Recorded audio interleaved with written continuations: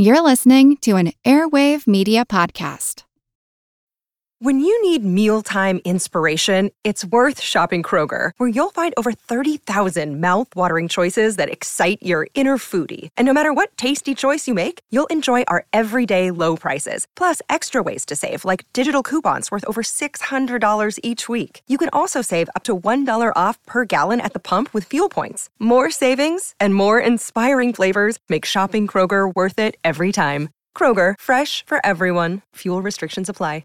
Another day is here, and you're ready for it. What to wear? Check. Breakfast, lunch, and dinner? Check. Planning for what's next and how to save for it? That's where Bank of America can help. For your financial to-dos, Bank of America has experts ready to help get you closer to your goals.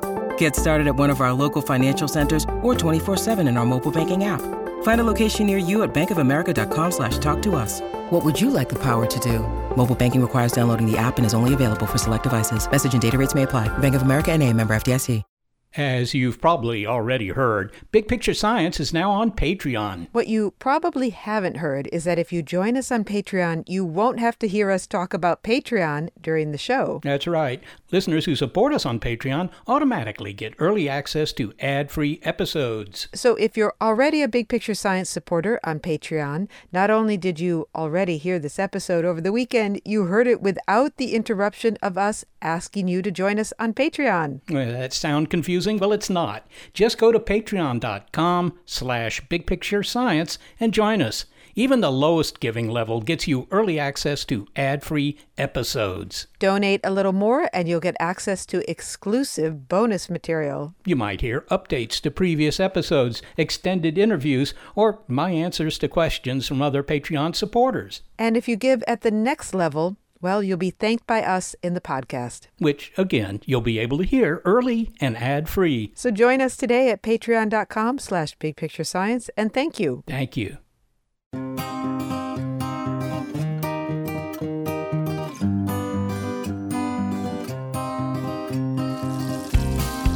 Okay.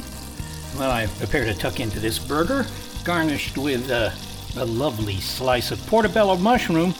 I know that I survive by putting food into my body, but this mushroom, a fungus, survives by putting its body into food. That's one of the many surprising things I learned about mushrooms. They're beyond tasty, and they're just about everywhere. And I ask you, how well do you know your fungi? I'm Seth Shostak. I'm Molly Bentley. Welcome to Big Picture Science, produced at the SETI Institute. In this episode, we go beyond the fruiting bit, the mushroom, down to the dense mycelial networks that grow like a giant cobweb below our feet. Their complexity and adaptability may astound you. So, taking our cue from fungi, which include mold and yeast, remember, we're going to cover as much as we can. It's Mycology Education.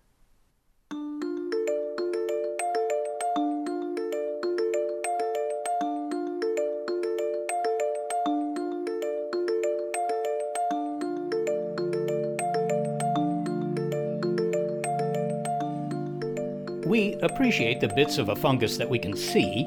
That bag of mushrooms I bought yesterday, well, it's destined to be fried in butter and served up as part of dinner. But fungi aren't confined to bags or even frying pans. In fact, in the wild, they aren't confined, period. Mold is a kind of fungus, of course. Its invisible spores are everywhere. And sure, mold can be bad for us. I wouldn't recommend eating that chocolate pudding with the white fuzz on it. But mold can also convert a block of curd into delicious blue cheese or clear an infection. Even the mold on an orange, while it makes it unsuitable for breakfast, is a good thing. Because where would the world be if nothing decomposed? Well, we'd be up to our eyeballs in rotting everything. The story of fungi is literally one of there's more than meets the eye. A mushroom is like an iceberg. The bulk of this ubiquitous life form, the part that transforms our world, lies below ground in a tangle of filaments called a mycelial network. Mycelium is a generic term that describes the growth habit of most fungi, and mycelial networks are branching, fusing networks of tubular cells. He's a biologist with a degree in tropical ecology and years of research studying underground fungal networks. He's also the author of Entangled Life: How Fungi Make Our Worlds, Change Our Minds, and Shape Our Futures. And he regards the object of his study, life itself. My name is Merlin Sheldrake, and I study fungi because they are ecological connective tissue, the seam by which much of life is stitched into relation.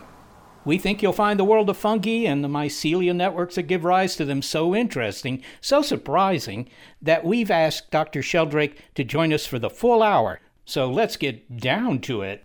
Merlin, take us on a Jules Verne-like journey beneath our feet. If we could look out through our tiny submarine window at everything that's below us, what would we see? If you could drop down into the soil, first of all, you wouldn't see much because it's dark, but if you imagined that the soil was somehow transparent to your gaze, you would see this endlessly knotting, twisting, fusing networks of fungi, different types of network. You would see bacteria sliding along the slimy film on the outside of these fungal networks, using them as highways to navigate the cluttered obstacle course of the soil. You'd see small animals grazing.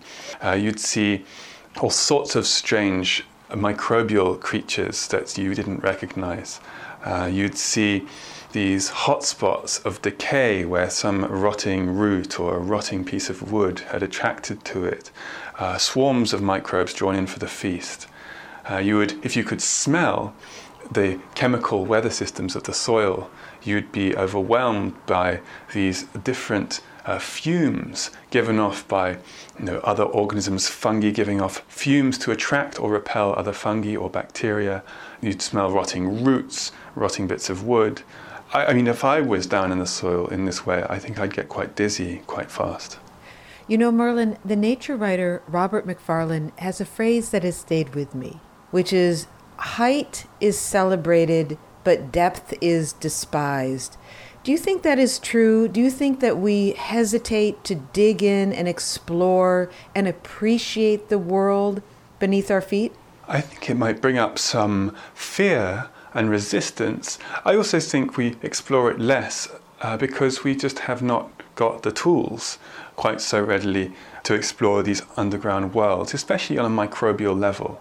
When we explore the microbial worlds in the soil, much of the time we have to kill those microbes, to grind them up, to extract their DNA. It's very hard to pay attention to what's happening without extracting different parts of these organisms. So even today, the best we can do is still very limited compared to our ability to fly up in the air, to climb.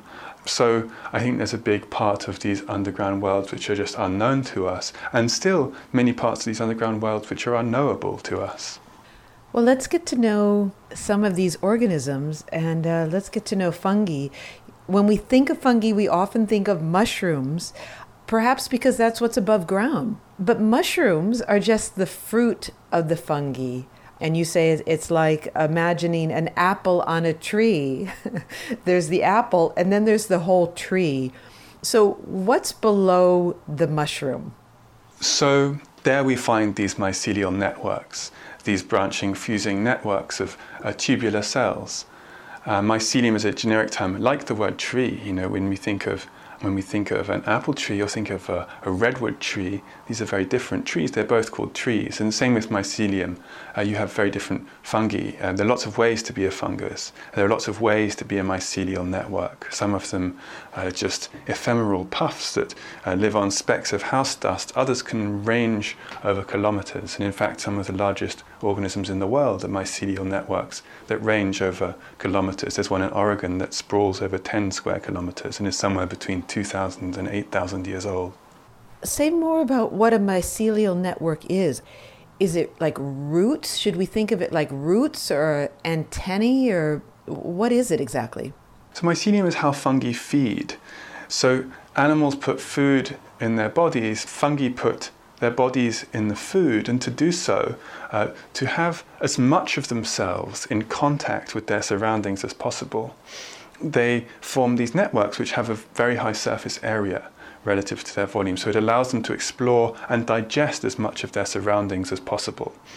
So of course, if you're exploring your environment, if you're putting yourself into your source of food, your food source is going to vary, and so you have to be able to change your shape, you're shape shifting. And so these mycelial networks have very fluid boundaries. They can grow in one direction and prune themselves back in another direction. So they're these exploratory networks of tubes. And so you might, if you see a mycelial network, you might think it's a bit like a cobweb, but it's not really like a cobweb, because cobweb's made of threads, and mycelium is, there's space within these fungal cells through which material can pass. So what's important in these mycelial networks are not just the material, the substance itself, but the space in between it. Is that what you said? Because of what's being transmitted between those spaces?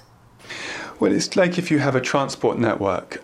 So for a mycelial network to digest its surroundings, it has to be able to produce enzymes, acids, all sorts of compounds which it releases, which digest, say, a block of wood that it finds itself buried in. And then it must absorb those nutrients and transport those nutrients around itself. So these networks are kind of transport networks. Because they're transport networks, it's all about what flows through the network. So you can think of these tubes, but then you also need to think about what's flowing through these tubes. I think that's why they call it the why they call it the wood wide web. So it's transporting all this information, but it also sounds like it's a circulatory system. Yes, so within a given mycelial network, nutrients and other signaling compounds circulate. This organism has to remain in touch with itself. It has to coordinate its behavior without having a centralized place to do so. And so the circulation of material within these networks is very important. And so when you have these, say, a fungal network connecting two plants together, which can happen, then you can have material passing between those plants through the fungal network. And that's, broadly speaking, this idea of the wood wide web. Now, it went by kind of fast, but you said that mycelial networks can grow to be quite large, many, many kilometers. I think you mentioned Oregon had one of a few kilometers. Can you say that again, Merlin? Why would a network need to spread so far? Well, the fungi that form these really, really enormous networks, these are known as honey fungi, and they live on trees. They kill trees and they feed on trees. And so they just spread because they grow, they forage, they maintain connections to places where they had been before. It's just the lifestyle of this network is to grow and to continue to expand. And so it's like, why do some trees grow particularly large while others remain as small bushes? It just depends. Different types of fungus behave in different ways. But if a tree were to grow 9 miles straight up, we might ask, why does it need to grow so tall? It is intriguing that a mycelial network isn't satisfied with your backyard or a square mile or a square kilometer, but it needs to roam over many, many kilometers and miles. At least some of them do. Well, I don't think they need to roam. They'd be quite happy to, a honey fungus, an armillaria fungus, would be able to live in a smaller area as well. I think these ones grow large because they can, because there's space and resources enough for them to expand in this way. So it sounds like what's below ground is this whole network, a circulatory system, passing nutrients and passing information. The mushroom that we see above ground, what we really focus on most of the time, that's the way that the fungus spreads its spores, but it's a fleeting moment in its life, unlike what's happening below ground. That's right. Mushrooms, they have a role, biological role, spore dispersal. And when they've played that role, then they decompose, they rot. And so it's very much analogous to the fruit, the role of fruit for plants. One of the things that intrigues you about fungi is that unlike us, unlike animals that have a bilateral body plan, and it's pretty predictable, central body and legs and arms, there is nothing like that in the mycelial network.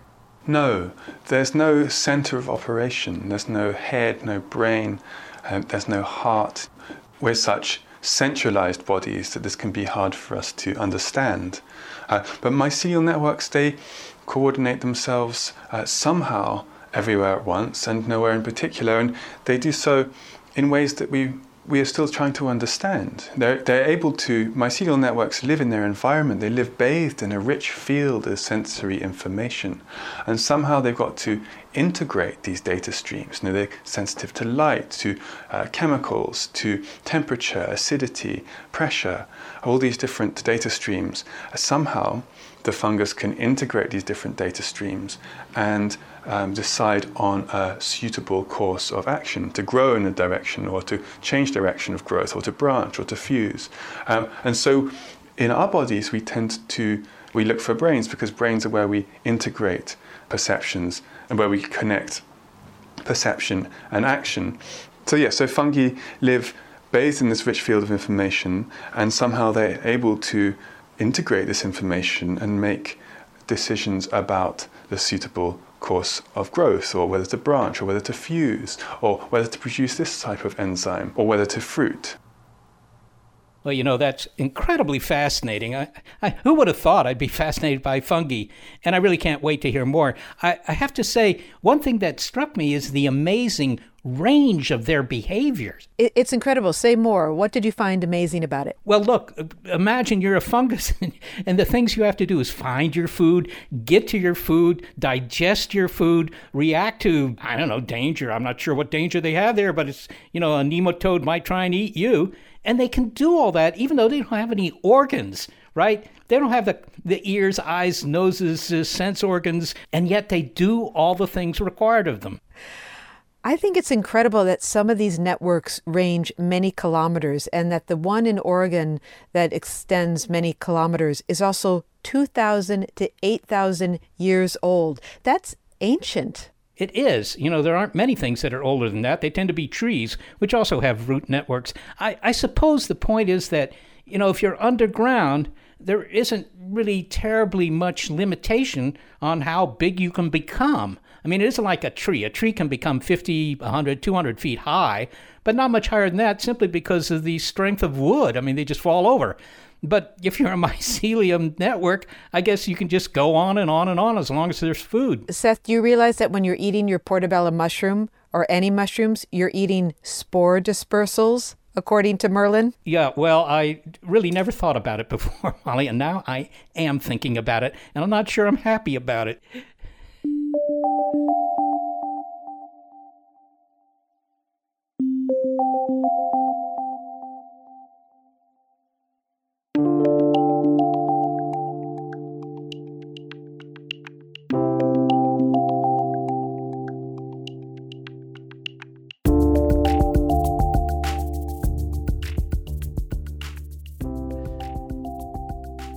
Well, we'll continue our deep conversation with biologist Merlin Sheldrake.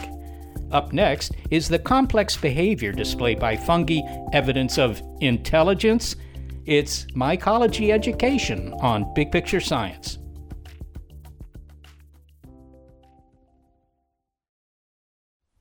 I'm Jane Perlez, longtime foreign correspondent and former Beijing bureau chief for the New York Times.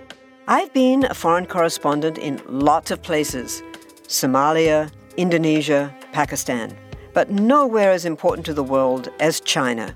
China is not dropping anti-democratic paratroopers into Montana. But of course, we did see things like the weather balloon/spy balloon riveting the whole country for a week. This is Face Off, an 8-part series in which we'll take you behind the scenes to key moments in the tumultuous U.S.-China relationship. We'll speak with a diplomat, a spy, a tech reporter, a U.S. admiral, even Yo-Yo Ma.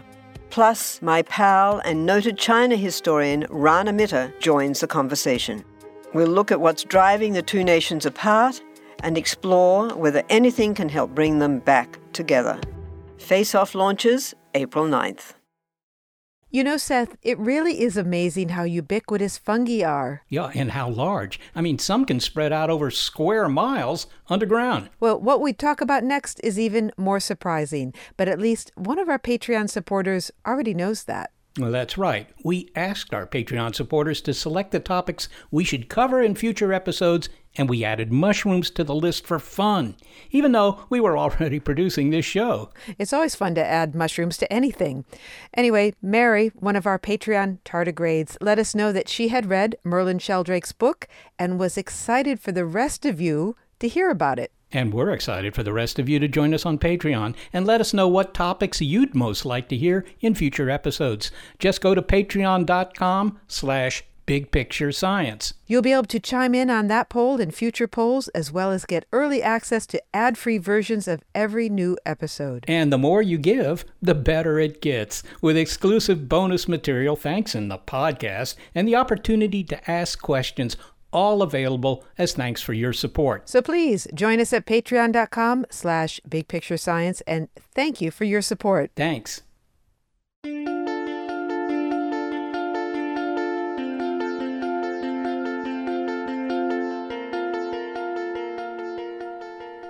Now, when I stroll outdoors, I'll be aware of the vast mycelial networks beneath my feet.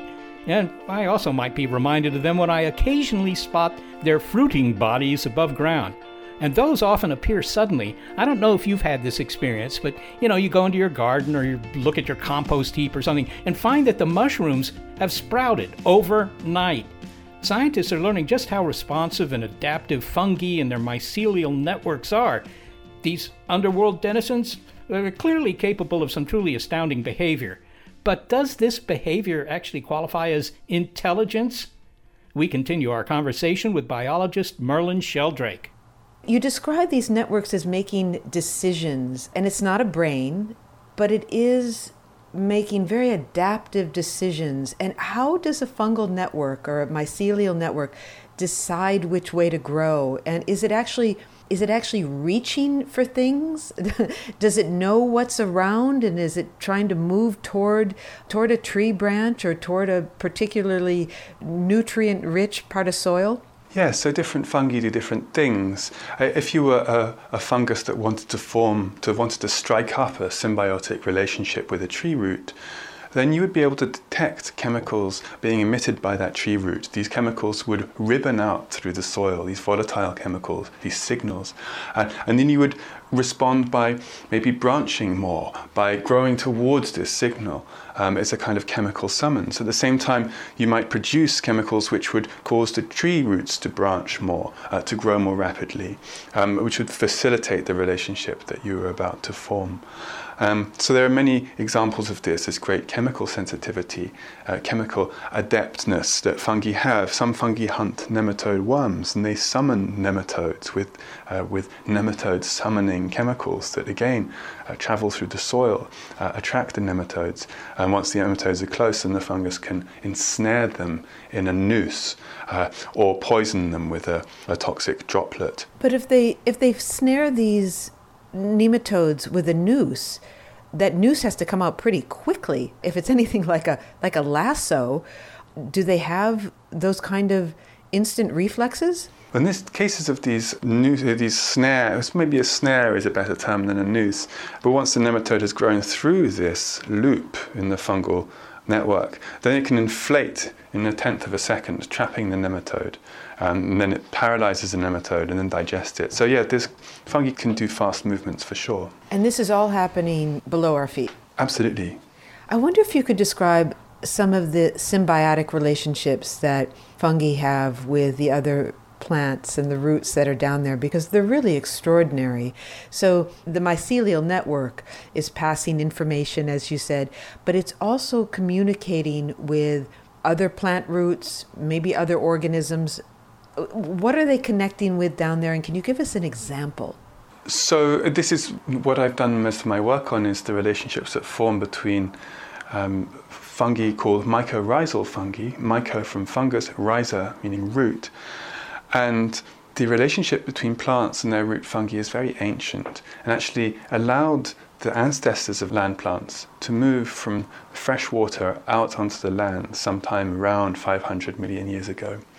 And so about 90% of land plants form these relationships. And back in the day, back when land was scorched and desolate. There was nothing that we would recognize, no terrestrial life forms that we would recognize. And the ancestors of land plants started to wash up on the soggy shores of lakes and rivers, where they started to form relationships with these fungi, which were able to explore these soils, this solid medium that they found themselves needing to extract nutrients from. When they had been in the water, they were floating in a nutrient broth and were never presented with this kind of challenge. So for the first 60 million years or so of the life of plants' life on land, fungi behaved as their root systems, and roots followed fungi into being. And to this day, this is something that almost all plants depend on. These root fungi, which can scavenge in the soil, give them nutrients, give them water, in exchange for energy-containing carbon compounds like sugars that plants produce in photosynthesis. So it's a very ancient alliance which has shaped the whole of life on land and makes the animal land life like ours possible, underpins these great, lies at the bottom of these food webs. And so whenever you're touching a plant, you're touching the outcome of a plant and fungus relationship. Plants have fungi that live inside their leaves and inside their shoots. No plant ever examined has been found without these fungi. So you can think about plants as algae which have evolved to farm fungi, and fungi which have evolved to farm algae. And so the example is all around us. When you're looking at plants, you're looking at what happens when organisms evolve together in a very intimate way over hundreds of millions of years. And you said that the mycelial network was a kind of proto root network for early plants and gave them the stability that they needed to grow their own roots? Rather that they could forage in sort of rocky young soils and piles of decomposing matter. Fungi were really good at exploring this kind of medium, whereas algae were used to floating in this nutrient broth and didn't have the means to do so, and had to spend some time evolving this ability. So it was more about nutrition. And to be clear, the development of algae led to the development of plants with root systems. That's right. So plants develop root systems in response to the challenges that they faced in their new lives on land. I've seen the videos that you've made of these dense mycelial networks and as they intertwine with plants and plant roots.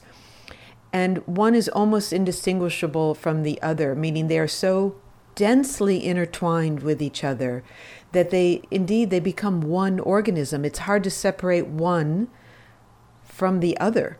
Yes, so you could, if you look at a microscope, you can definitely distinguish fungal tissue from plant tissue. And if you cut open those plant cells and fungal cells, you would be able to find fungal DNA and plant DNA in those respective places. But their embrace is amazingly intimate. They clasp each other. And it's as if they're each prosthetic organs of the other. And so Lynn Margulis, the great visionary evolutionary biologist, she described the history of life as the long-lasting intimacy of strangers. And you really get this impression when you look at plants and their fungal partners entwined under a microscope. This is really the long-lasting intimacy of strangers, except they're hardly strangers anymore. And fungi also live in us. We are also intertwined with these strangers that you hope become friends, that we become more acquainted with, but we have these relationships too. Yes, we have trillions of bacteria that live in our guts. We have fungi, we have yeasts which live in and on us, in our orifices, coat our skin. And so we are ecosystems. You write that the mycelial networks have a call and response. Is that more than what you've already described to us? I think I talk about that in relation to when some types of fungi find each other and they have a homing response, and they use pheromones to find each other, and that's this chemical call and response. where they do this to allow each other to attract each other, grow towards each other, and fuse to expand their network. So say more about that. Can you give us an example of a fungus that does that, and why they reach out to each other that way? These elongating fungal cells, which are called hyphae, they grow into their environment, and they have many things they can do. They can grow towards other fungi. They can grow towards themselves, other parts of their own network. They can grow away from themselves, from their own network. And all these different behaviors will create different types of network, some denser than others, some more exploratory. And how these growing tips behave with regards to other growing tips is something that can change in different circumstances. For example, when a truffle fungus, for a truffle fungus to produce a truffle, it has to engage in a sexual encounter with a compatible fungus of a different mating type to itself. And to do that, it has to find a compatible fungus. It has to find it using pheromones, and it has to engage in a sexual act, which will then give rise to this truffle. So it's another way that fungi use these chemical signals, these chemical cues, to organize so much of their life. When you say call and response, it's really sending out these pheromones is, I'm over here, come toward me. Is that what it is? Yes, you can think about it like that. These are these chemical beacons which invite a response.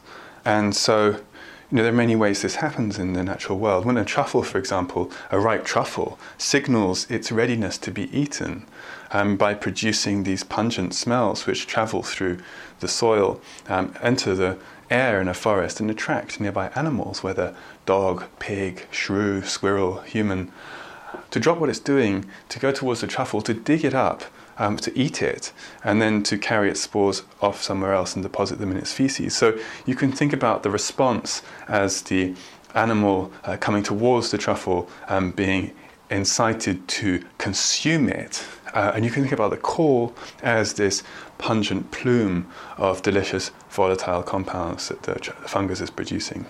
Very much like the way that plants attract animals using brightly coloured fruits or delicious smelling flowers. Merlin, you also write that mycelial networks can solve spatial problems really well. And I wonder if you could give an example of just how extraordinary this ability is, and whether, I don't know if calculate is the right word, but they're able to calculate the most efficient route between places. Can you give us an example? Yes, so you can make microscopic labyrinths and release a fungal mycelium into this labyrinth, and it will grow, it will explore the labyrinth. It will branch if faced with a forked path. We'd have to choose one or the other. And over time, it will work out the shortest path between the entrance and the exit. It's very much like the behavior of slime molds, which are the poster organisms for brainless puzzle solving. But fungi do this as well. And so this is maybe a surprise to us, because we're used to thinking of intelligent behavior as something that occurs in animals with brains, animals that, strangely enough, often look rather like us. But fungi, of course, are maze-dwelling organisms. They live their life confined in cluttered microenvironments, exploring, constantly changing shape, and needing to solve the problem of how to distribute their bodies efficiently, effectively, on a moment-to-moment basis. And so when we challenge them with our neat little laboratory mazes, we're under-testing them, but it does help us to understand more what they're capable of doing. I know you have a story that you tell about a friend of yours that is used fungal networks to figure out the best and most efficient route out of an IKEA store. And if anyone's been into an IKEA store, one of these furniture stores, they are sprawling, and you can go in and feel like you will never find your way out. Yes, he actually used a slime mold to do that. Slime molds are also network-based organisms. They grow more quickly than fungal networks do, and so they've become these poster organisms. They're easier to study.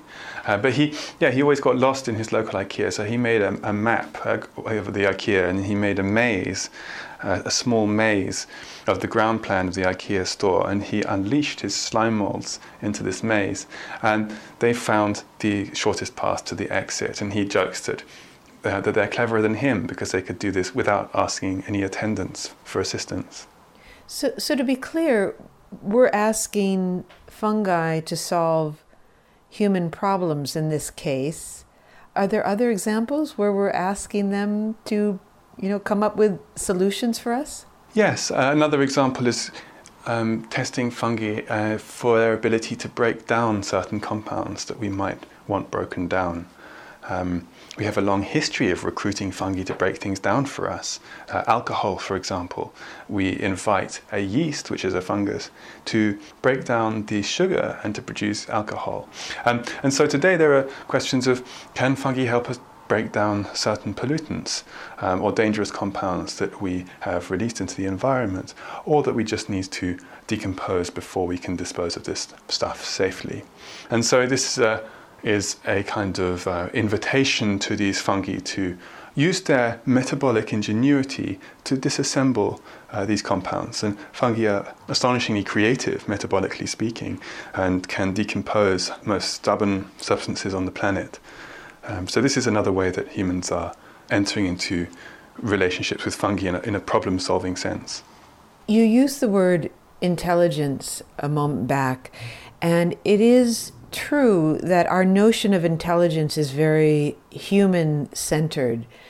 And I wonder if the complexity, the symbiosis, the symbiotic nature, the adaptiveness of fungi, if it challenges our notion of intelligence, or whether it should challenge our human-centered notion of intelligence. So traditional classical conceptions of intelligence used humans as a yardstick by which all other organisms could be judged. It's a very human-centric view.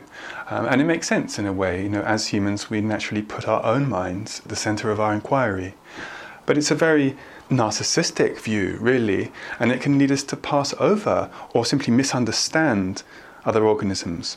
And so fungi press hard on questions of intelligence, as do many other organisms. And now the concept of intelligence has deepened and expanded. And there are a number of definitions of intelligence. Most involve an organism's ability to adapt to new situations, to make decisions between alternative courses of action, to solve problems associated with its existence. Charles Darwin thought of intelligence as the ability of an organism to do what it needed to do in order to survive, which I think is a lovely pragmatic way of thinking about it, and also puts the question of intelligence firmly into the terms of that organism. We wouldn't expect a plant to get up and run. We'd be using human standards to assess this plant's ability to do what it needed to do. But in many ways, we're starting to see that is a biased and human-centric perspective.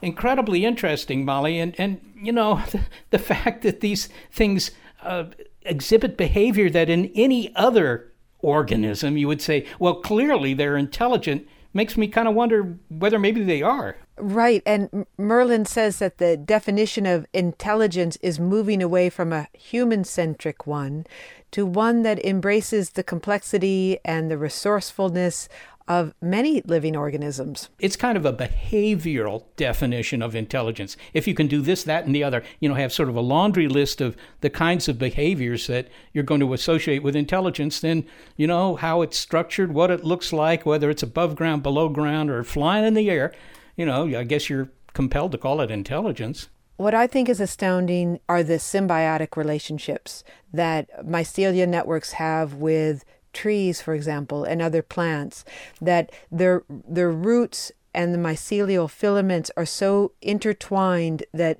unless you're looking carefully at them and looking at their cells, it's very hard to tell where one begins and the other ends, and that they depend on each other. And as Merlin said, it was the mycelial networks that allowed algae to find food on land, and that allowed the first land plants to take root, as it were, literally. Yes, that's right. I mean, these fungi, they went up onto the land, and it was a tough environment, and they made it easier for everybody that followed behind. It's just like Daniel Boone.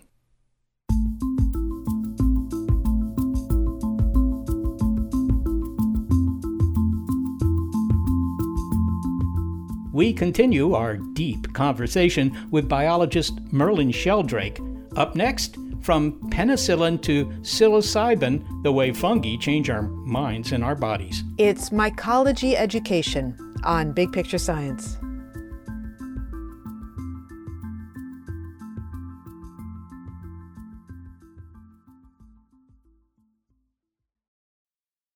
From the latest in artificial intelligence to new apps and business upgrades, the tech industry is always changing and growing. So keep up with the Daily Crunch podcast from TechCrunch. With new episodes released nearly every day, the Daily Crunch gives you a brief overview of the biggest tech headlines, and it's all delivered in around 5 minutes or less, so you can easily hear about the latest updates while trying some of those updates for yourself. Listen to the Daily Crunch now, wherever you get your podcasts. That's the Daily Crunch, wherever you get your podcasts.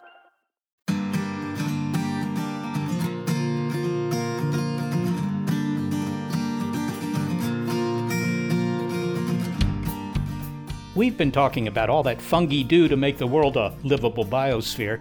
They also make it tasty. And as I think about that moldy cheese I found in the back of the fridge yesterday, kind of brings to mind the many faces of fungi. Mold and yeast are fungi, as are, of course, mushrooms. They not only feed us, but the chemicals they produce save lives. Penicillin, for one, the first real antibiotic, while the compound psilocybin, found in so-called magic mushrooms, may also have a future in the treatment of disease. We continue our conversation with biologist Merlin Sheldrake, author of Entangled Life: How Fungi Make Our Worlds, Change Our Minds, and Shape Our Futures. Here's the thing. I mean, they have fruiting bodies, but they're not plants. And yes, they can digest worms and other things, but they're not animals. So what are fungi? They're all related to each other, so they all form part of a certain wing of the tree of life. And so they share common descent. And that's one of the most important things. Aside from that, they share the need to find food in the world and digest it, a bit like animals do. Unlike plants, they can't make their own energy from sunlight. They are eukaryotes, which means they have internally divided cells, like animals. But they make their cell walls using chitin, a certain type of compound which they share. And so it's a mixture of their metabolic tendencies, their structural tendencies, but the most important thing is that they are a related group, that they share common descent. You make the case that fungi, in your book, that fungi change our lives, and the way that we use yeast is an example how they literally do that. And we may not think that when we use yeast, for example, to produce fermentation, but they are changing our brains. Can you describe that? So humans have been working with yeasts for a very long time. There are the oldest unequivocal evidence of human brewing practices goes back about 9,000 years, but it's almost certain that humans have been working with yeast for long before that. We have a mutation in our body, a gene which codes for an efficient enzyme that allows us to break down alcohol and use it as a source of energy. And this gene was upgraded at a certain time by a mutation about 10 million years ago, and it suggests that we were eating overripe fruit, that we had a need to break down alcohol, naturally fermenting fruit, producing alcohol, perhaps fruit that had fallen onto the floor of the forest as we explored a new dietary niche. And so our affiliation with yeasts and alcohol is in some sense written into our genomes. And it is the fermentation, the product of that fermentation, that has an effect on our brains. When we feel intoxicated, for example, after drinking beer. Exactly, yes. So the alcohol that we drink and are altered by This is produced by the yeast as it breaks down sugar.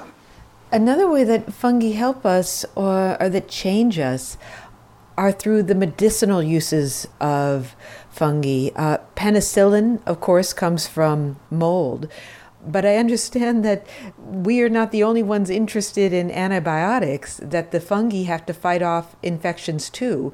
Do they produce their own antibiotics, and do they also produce their own antivirals? Yes, so fungi live their lives enmeshed in their surroundings, and so in this very close contact with their surroundings. And so just as they're maximizing their surface area so that they can digest efficiently, they're also making themselves vulnerable because bacteria and viruses that want to infect the fungi have a lot of opportunities to do so. So fungi have to have immune systems. They have to be able to defend themselves. And using their metabolic ingenuity, they do.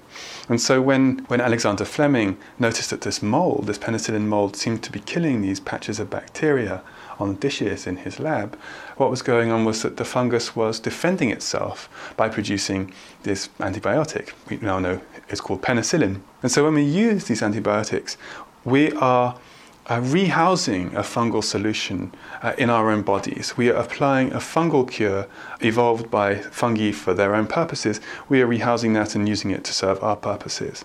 And antibiotics that kill bacteria, it doesn't stop there. Fungi produce all sorts of antiviral compounds, and many of these are in use in human medicine and show great promise in treating various viral infections. Merlin, when we hear about people taking mushrooms, we think about them doing it for recreation, not therapeutic reasons.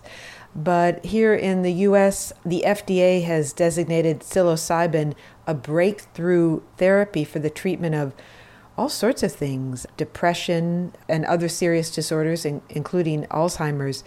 Why psilocybin? What is it? Psilocybin is what we call a psychedelic compound produced by certain species of fungus, and it slips into the workings of our nervous system and binds to receptors that normally receive serotonin, which is a common neurotransmitter in our brains and in our bodies.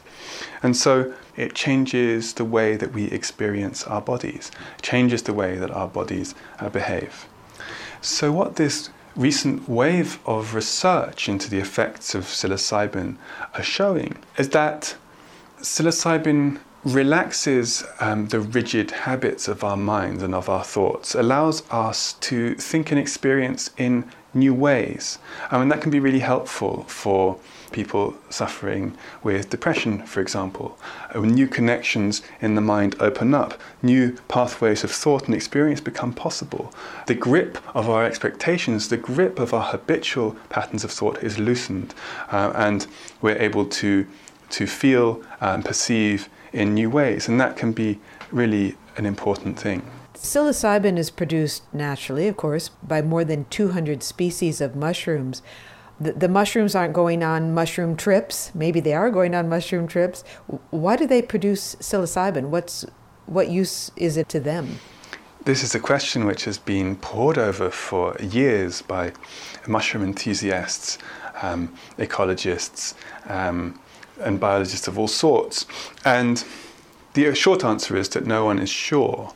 It's thought that the first magic mushroom evolved about 75 million years ago or so long before humans arose.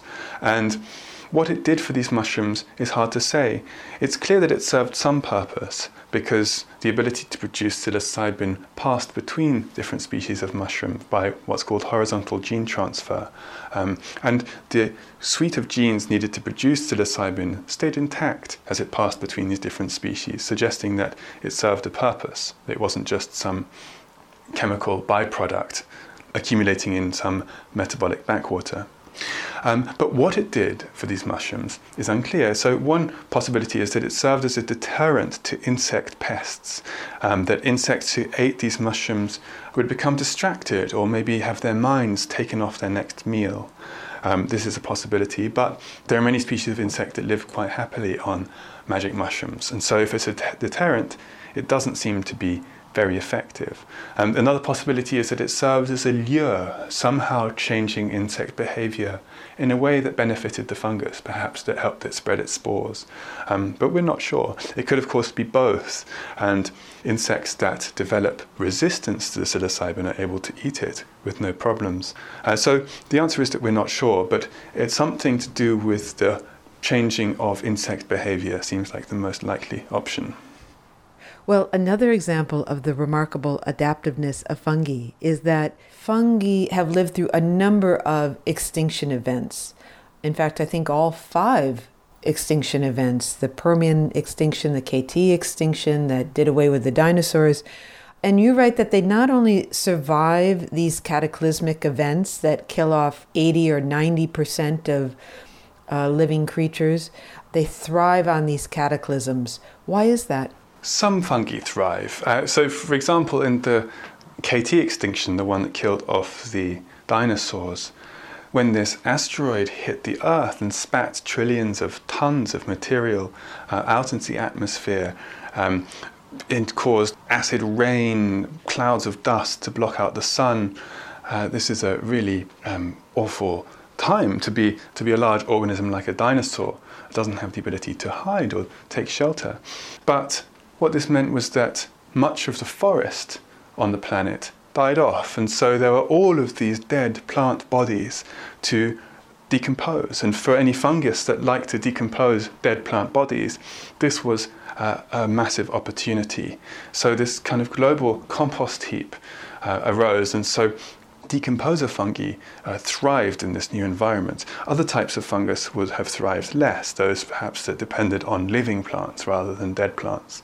So it's not that all fungi survived, all fungi thrived, but a number of them did.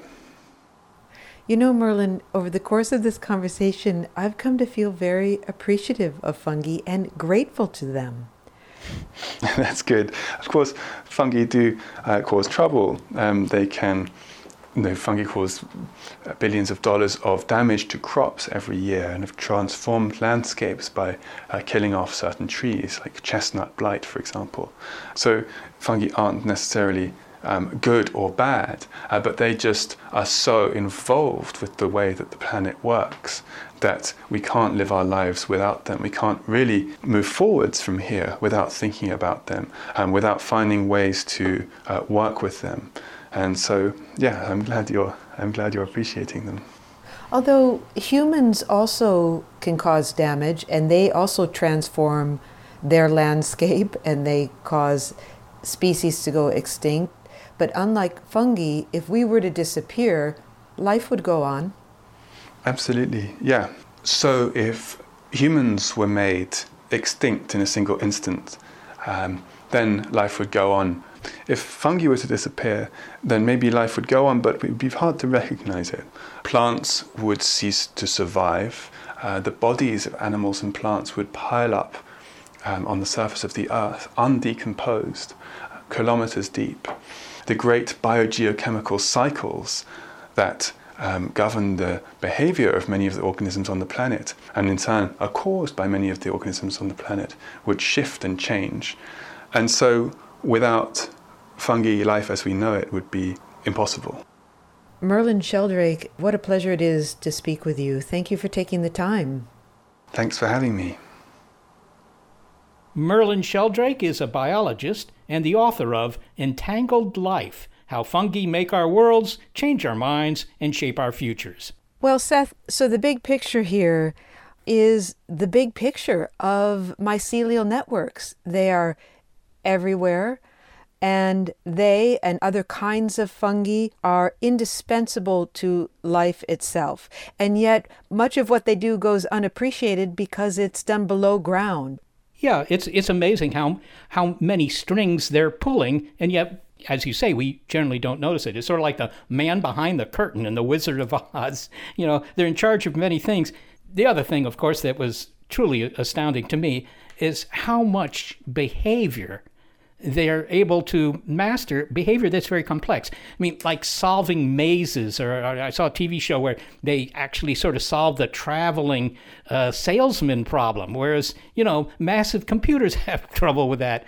So I don't know, this is a kind of intelligence we're not used to because it doesn't involve brains, it doesn't involve neurons, and there's no spinal column. That's right. And I think it calls upon some humility on our part, that is the part of humans who for a long time considered intelligence to be only in the realm of humans. In other words, we have a human-centered model for intelligence, and the behavior of fungi really challenged that.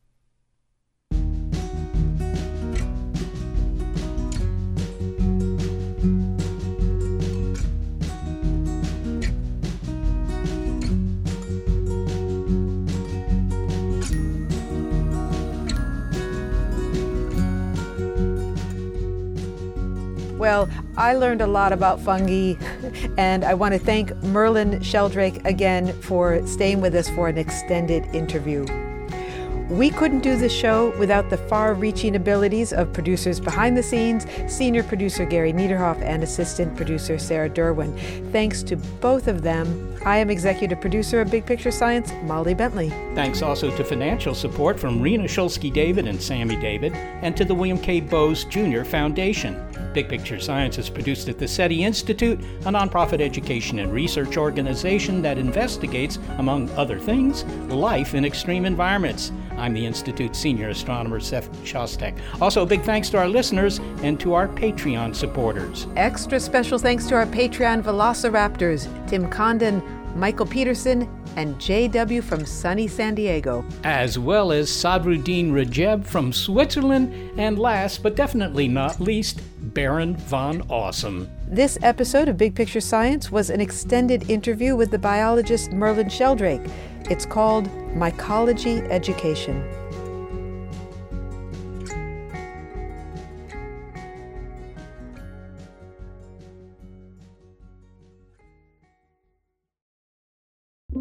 Get ready to geek out.